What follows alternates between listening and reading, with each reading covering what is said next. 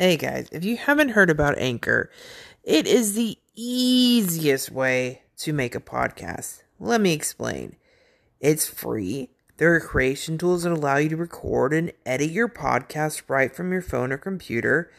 And Anchor will distribute your podcast for you, so it can be heard on Spotify, Apple Podcasts, and many more. You can make money for your podcast with no minimum listenership. It's everything you need to make a podcast in one place. Download the free Anchor app or go to anchor.fm to get started.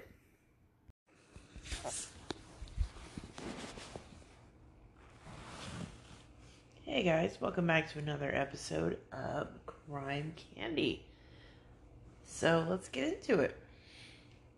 So around midnight on August 16th, 1996, following a day spent together drinking alcohol and smoking marijuana, 18-year-old Daryl Renard Atkins, born November 6, 1977, and his accomplice William Jones walked to a nearby convenience store where they abducted Eric Nesbitt, an airman from nearby Langley Air Base.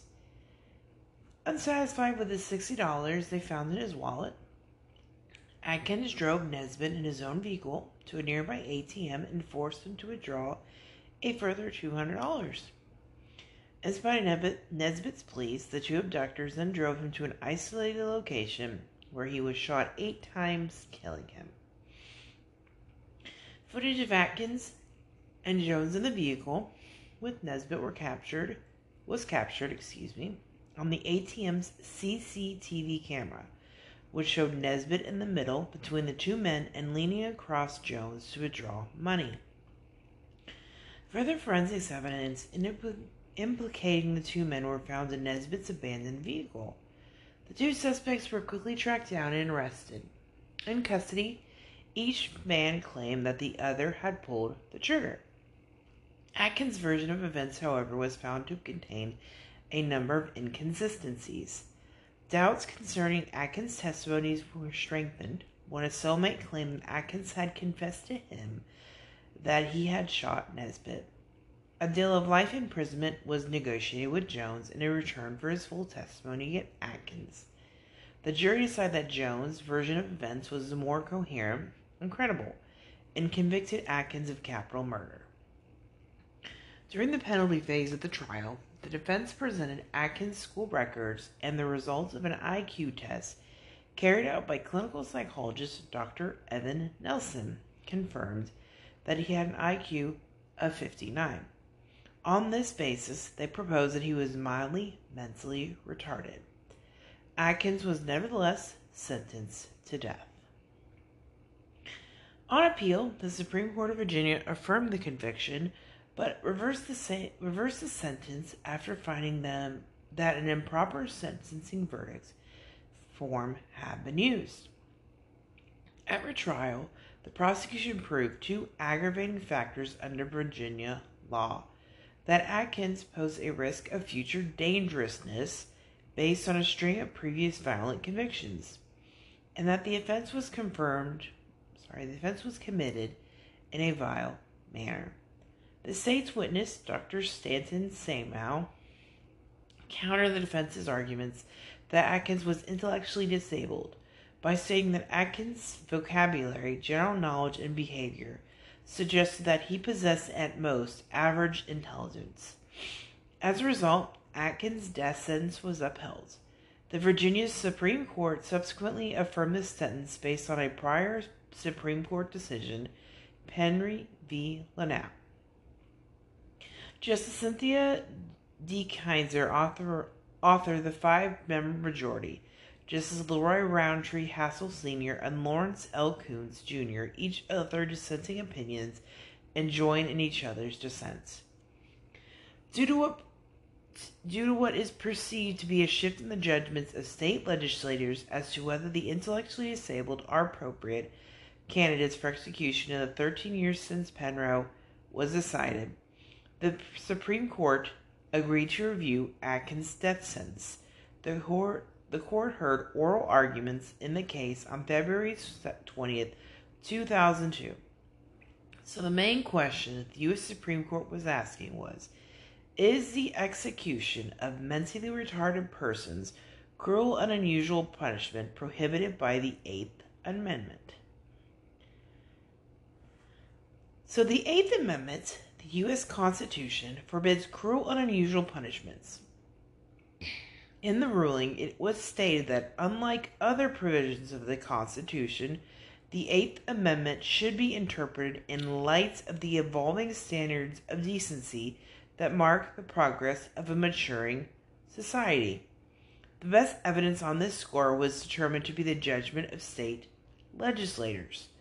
Accordingly, the court had previously found that the death penalty was inappropriate for the crime of rape in Coker v. Georgia, or those convicted of felony murder who neither themselves killed, attempted to kill, or intended to kill in Edmund v. Florida.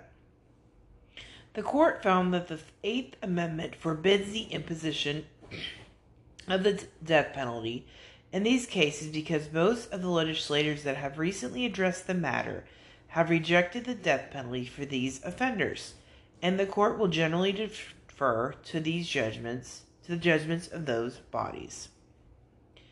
The court then described how a national consensus that the intellectually disabled should not be executed had emerged.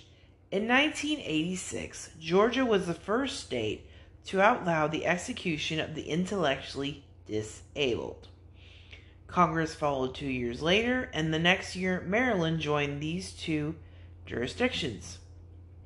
Thus, when the court confronted the issue in Penry in 1989, the court could not say that a national consensus against executing the intellectually disabled had emerged. Over the next 12 years, 19 more states exempted the intellectually disabled from capital punishment under their laws, bringing the total number of states to 21, plus the federal government. While there are 50 states, 19 don't allow the death penalty under any circumstance, making 21 out of 31 a clear majority of the death penalty states. In light of the consistency of direction to change towards a prohibition on the execution of the intellectually disabled, and the relative rarity of such executions in states that still allowed it, the court proclaimed that a national consensus has developed against it.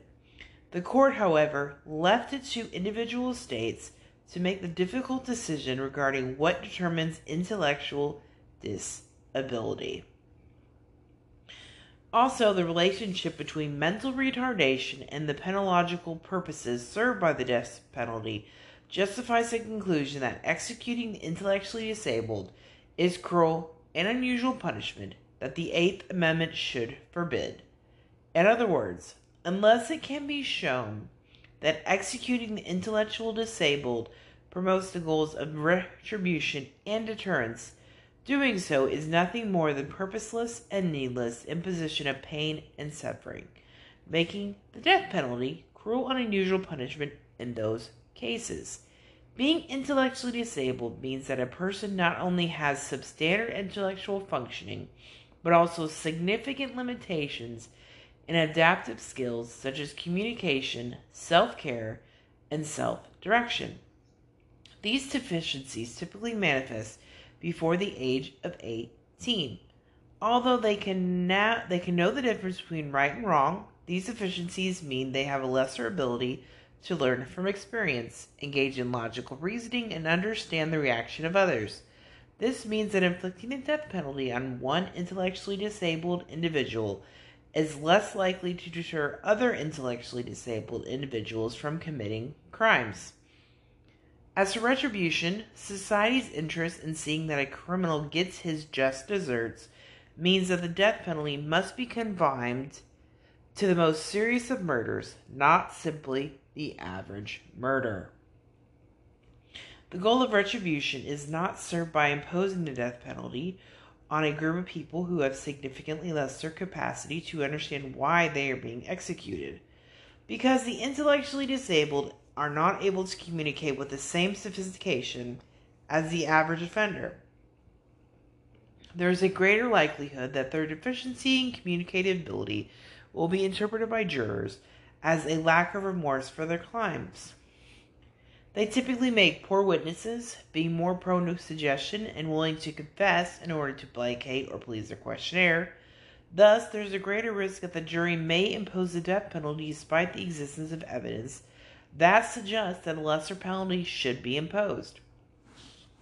In light of the evolving standards of decency that the Eighth Amendment demands, the fact that the goals of retribution and deterrence are not served as well in the execution of the intellectually disabled, and the heightened risk that the death penalty will be imposed erroneously, the court concluded that the Eighth Amendment forbids the execution of the intellectually disabled. In dissents, Justices Anthony Scalia, Clarence Thomas, and Chief Justice William Rehnquist argue that in spite of the increased number of states that had outlawed the execution of the intellectually disabled, there was no clear national consensus, and even if one existed, the Eighth Amendment provided no basis for using such measures of opinion to determine what is cruel and unusual. Justice Anthony Scalia commented in his dissent that seldom has an option of this court rested so obviously upon nothing but the personal views of its members. The citing of an amicus brief from the European Union also drew criticism from Chief Justice Rehnquist, who announced the court's decision to place weight on foreign laws. Although Atkins' case and ruling may have saved other mentally handicapped inmates for the death penalty, a jury in Virginia decided on July 2005 that Atkins was intelligent enough to be executed on the basis of that the constant contact he had with his lawyers provided intellectual stimulation and raised his IQ of 70, making him competent to be put to death under Virginia law. The prosecution had argued that his poor school performance was caused by his use of alcohol and drugs, and that his lower scores on earlier IQ tests were tainted. His execution date was set for December 2nd, 2005, but was later stayed. In January 2008, however, Circuit Court Judge Prentice Smiley, who was revisiting the matter of whether Atkins was mentally handicapped, received allegations of prosecutorial misconduct. These allegations, if true, would have authorized a new trial for Atkins. After 2 days of testimony on the matter, Smiley determined that prosecutorial misconduct had occurred. At this juncture, Smiley could have vacated Atkins' conviction and ordered a new trial. Instead, Smiley determined the evidence was overwhelming that Atkins had participated in a felony murder and commuted Atkins' sentence to life in prison. Prosecutors sought writs of mandamus and prohibition in the Virginia Supreme Court on the matter, claiming Smiley had exceeded his judicial authority with his ruling. So on June 4, 2009, the Virginia Supreme Court, in a 5-2 decision, ruled that neither mandamus nor prohibition was available to overturn the court's decision to commute the sentence.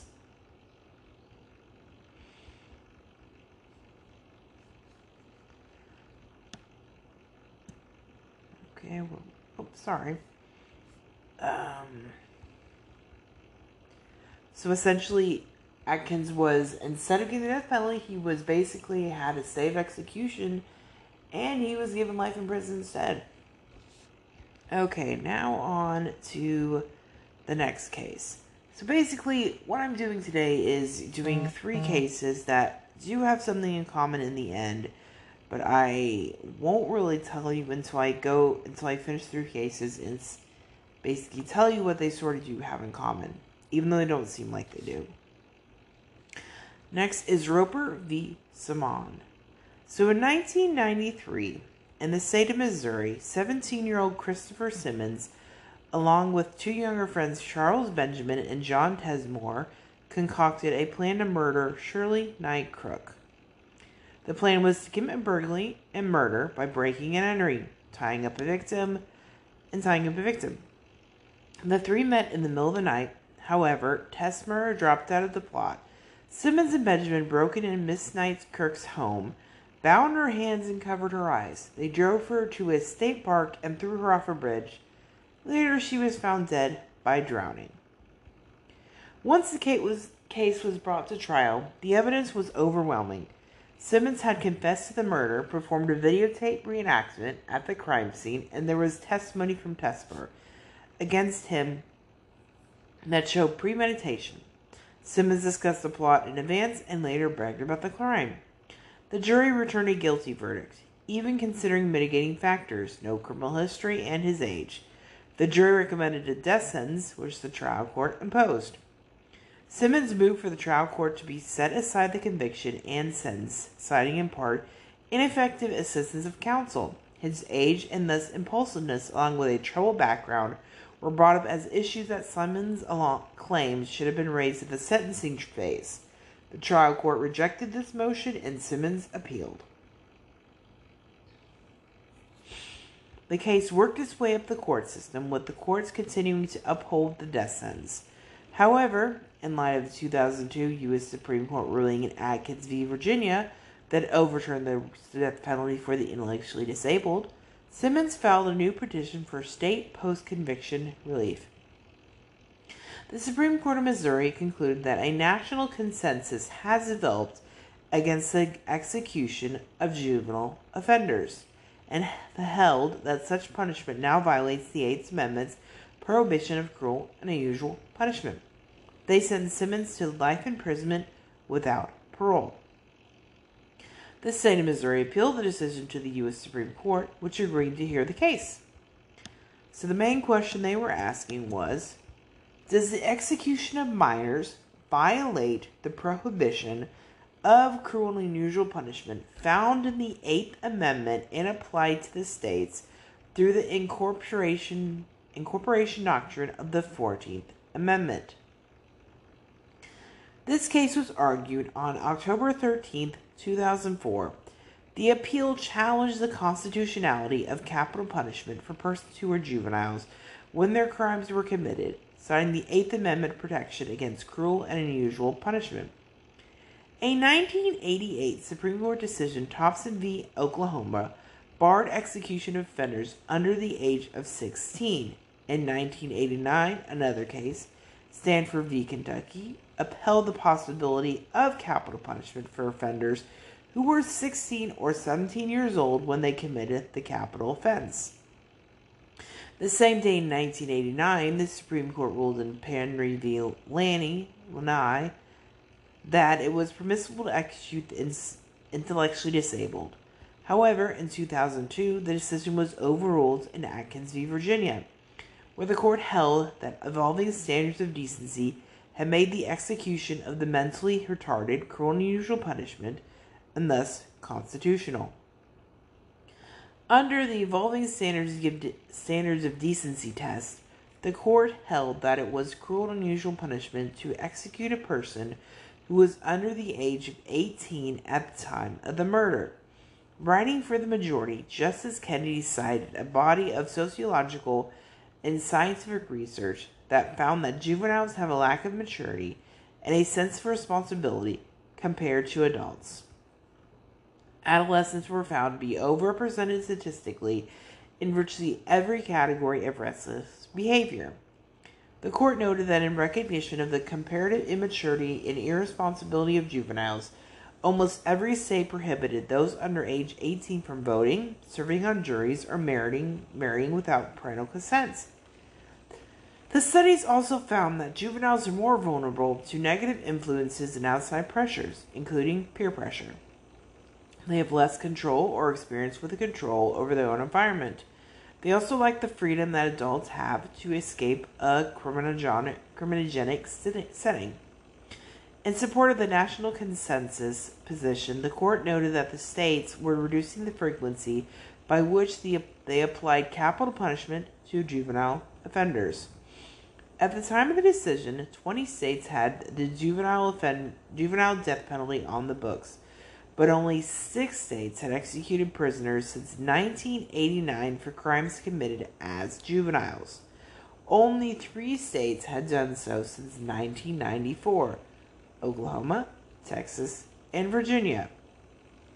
Furthermore, 5 of the states that allowed the juvenile death penalty at the time 1989 case, had since abolished it.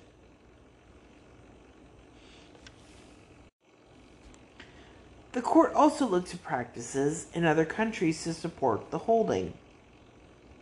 Between 1990 and the time of the case, the court said only 7 countries other than the U.S. had executed juvenile offenders: Iran, Pakistan, Saudi Arabia, Yemen, Nigeria, the Democratic Republic of Congo, and China. Justice Kennedy noted that since 1990, each of those countries had either abolished the death penalty for juveniles or made public disavowal of the practice, and that the U.S. stood alone in the allowing execution of juvenile offenders. However, Saudi Arabia, Iran, Pakistan, and Yemen continued to execute juvenile offenders after 2005, with Iran executing 3 juvenile offenders in January 2018 alone. Execution of juveniles have also been reported in South Sudan. The court also noted that the U.S. and Somalia had not ratified Article 37 of the UN Convention on the Rights of the Child, which expressly prohibits capital punishment for crimes committed by juveniles.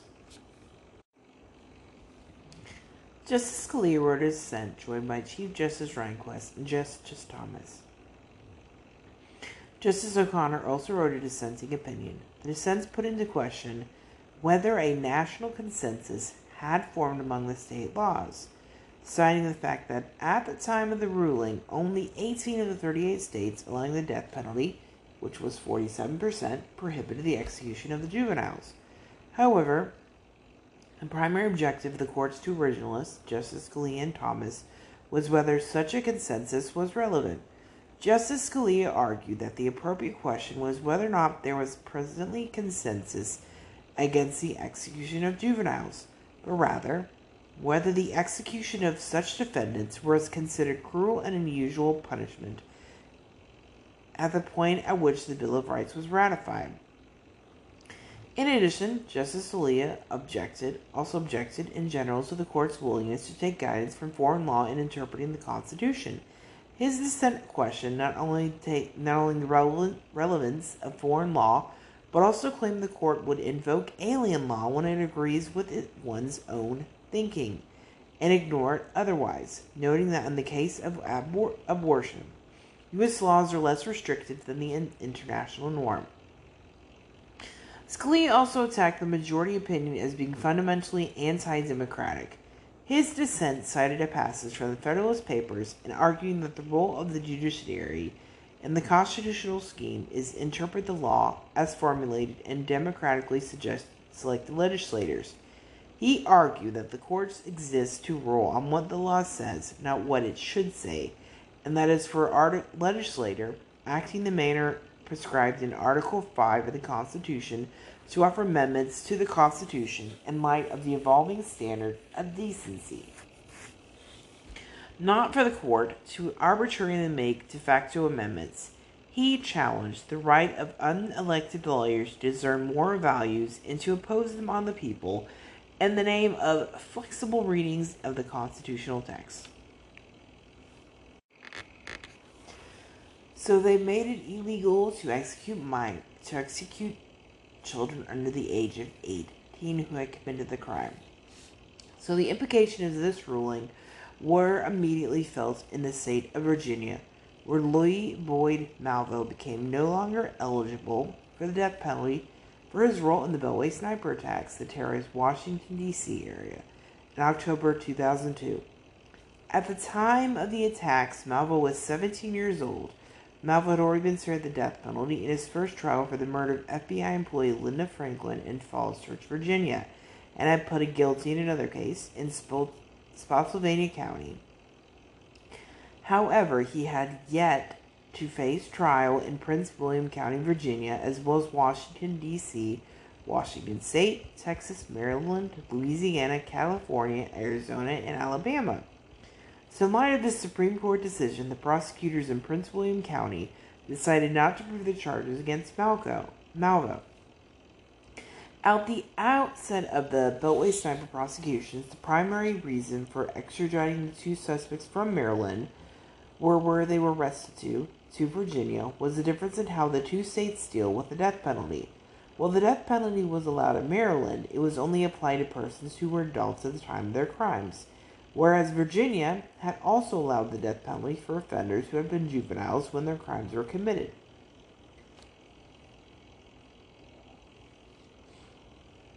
So in Ex parte Adams, the Supreme Court of Alabama remanded the death penalty sentence of a juvenile for rehearing in the lower court in light of the Roper decision, which was released while the Adams case was pending appeal. Justice Tom Parker, who had participated in the prosecution of the case, recused himself. He published an op-ed in the Birmingham News to criticize his non-recused colleagues for their decision. Justice Parker wrote that state Supreme Courts may decline to follow bad U.S. Supreme Court precedents because those decisions bind only the parties to the particular case. The state sought review in the U.S. Supreme Court, raising a single issue: whether this court should reconsider its decision in Roper v. Simmons. The Supreme Court denied certiorari, declined to take the case review on June 19, 2006, without a published dissent. So here is the last case: Hall v. Florida. Freddie Lee Hall was tried, convicted, and sentenced death for the 1978 murder of Carol Hurst. Hall sought a writ of habeas corpus in a stay of execution in state court, which was denied. Hall then sought a writ of habeas corpus in federal court and was denied without an evidentiary hearing. Hall appealed to the U.S. Court of Appeals for the 11th Circuit Court, which reversed in part and remanded the case for a hearing regarding the potential effects of his absence from the courtroom during the trial and ineffective counsel. On remand, the district court again denied habeas corpus and held that Hall's absences from the courtroom were harmless and that the deliberately bypassed ineffective counsel claims. The Court of Appeals affirmed. Hall then petitioned the Supreme Court of Florida for habeas corpus relief based on the Supreme Court in Hitchcock v. Duggar, which held that all mitigating factors should be considered rather than just the mitigating factors listed in the relevant statutes. The Supreme Court of Florida denied the petition and held that no error occurred in sentencing. After the governor signed his second death warrant, Hall filed a motion to vacate the sentence, which the trial court denied by holding that the Supreme Court of Florida decision barred further review of the case. The Supreme Court of Florida disagreed and held that the case involved additional non-record facts that had not been considered in the previous review. The case was vacated and remanded for new sentencing. At the new sentencing trial, the trial court held that Hall's mental retardation was a mitigating factor with unquantifiable weight, and he was again sentenced to death. The Supreme Court of Florida affirmed. So in 2002, the Supreme Court decided the case of Atkins v. Virginia, in which the court held that the execution of mentally retarded defendants constituted cruel and unusual punishment in violation of the Eighth Amendment. Hall filed a motion to declare certain sections of the Florida death penalty statute unconstitutional based on this decision and filed a claim to be exempt from the death penalty under the ruling. The trial court held a hearing to determine if Hall was eligible for such a claim and found that he was not because of the first prong of the test, whether he had an IQ below 70 could not be met.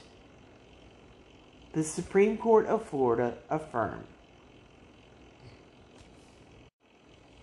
The court narrowed the discretion under which U.S. states can designate an individual convicted of murder as too intellectually incapacitated to be executed.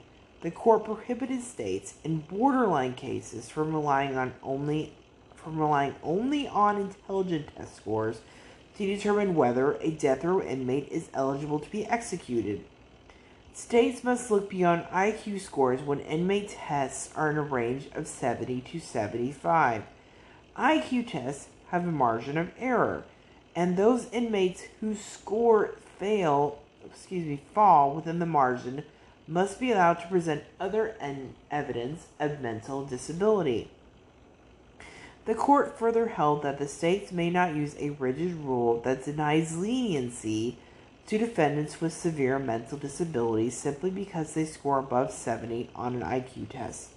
Hall had scored a 71 instead of a 70 on an IQ test. Justice Anthony M. Kennedy wrote for the majority that this rigid rule the court now holds creates an unacceptable risk that persons with an intellectually disabled will be executed, and thus is unconstitutional. If an individual claiming intellectual incapacity has an IQ score that falls somewhere between 70 and 75, then that individual's lawyers must be allowed to offer additional clinical evidence of intellectual deficit, including, most importantly, the inability to learn basic skills and adapt to changing circumstances. The court also adopted the term intellectually disabled to replace mentally retarded, which had been used in prior opinions. Intellectual disability is a condition characterized by significant limitations in both intellectual functioning and in adaptive behavior, which covers many everyday social and practical skills and originates before the age of 18. According to the American Association on Intellectual and Developmental Disabilities. Justice Alito filed the dissenting opinion. He was joined by Chief Justice Roberts, Scalia, and Thomas.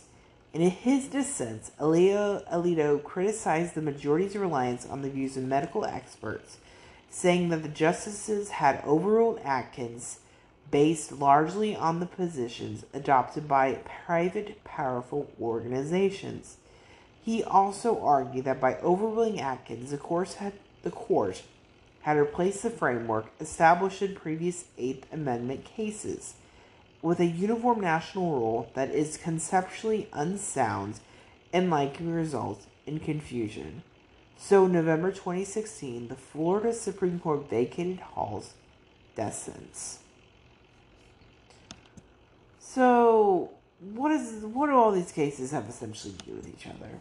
Well, if you were paying attention, and I hope you were throughout the entire episode, essentially, these three cases more or less had to do with being intellectually disabled, and essentially, if you're intellectually disabled, it is cruel and unusual punishment under the Eighth Amendment to execute someone.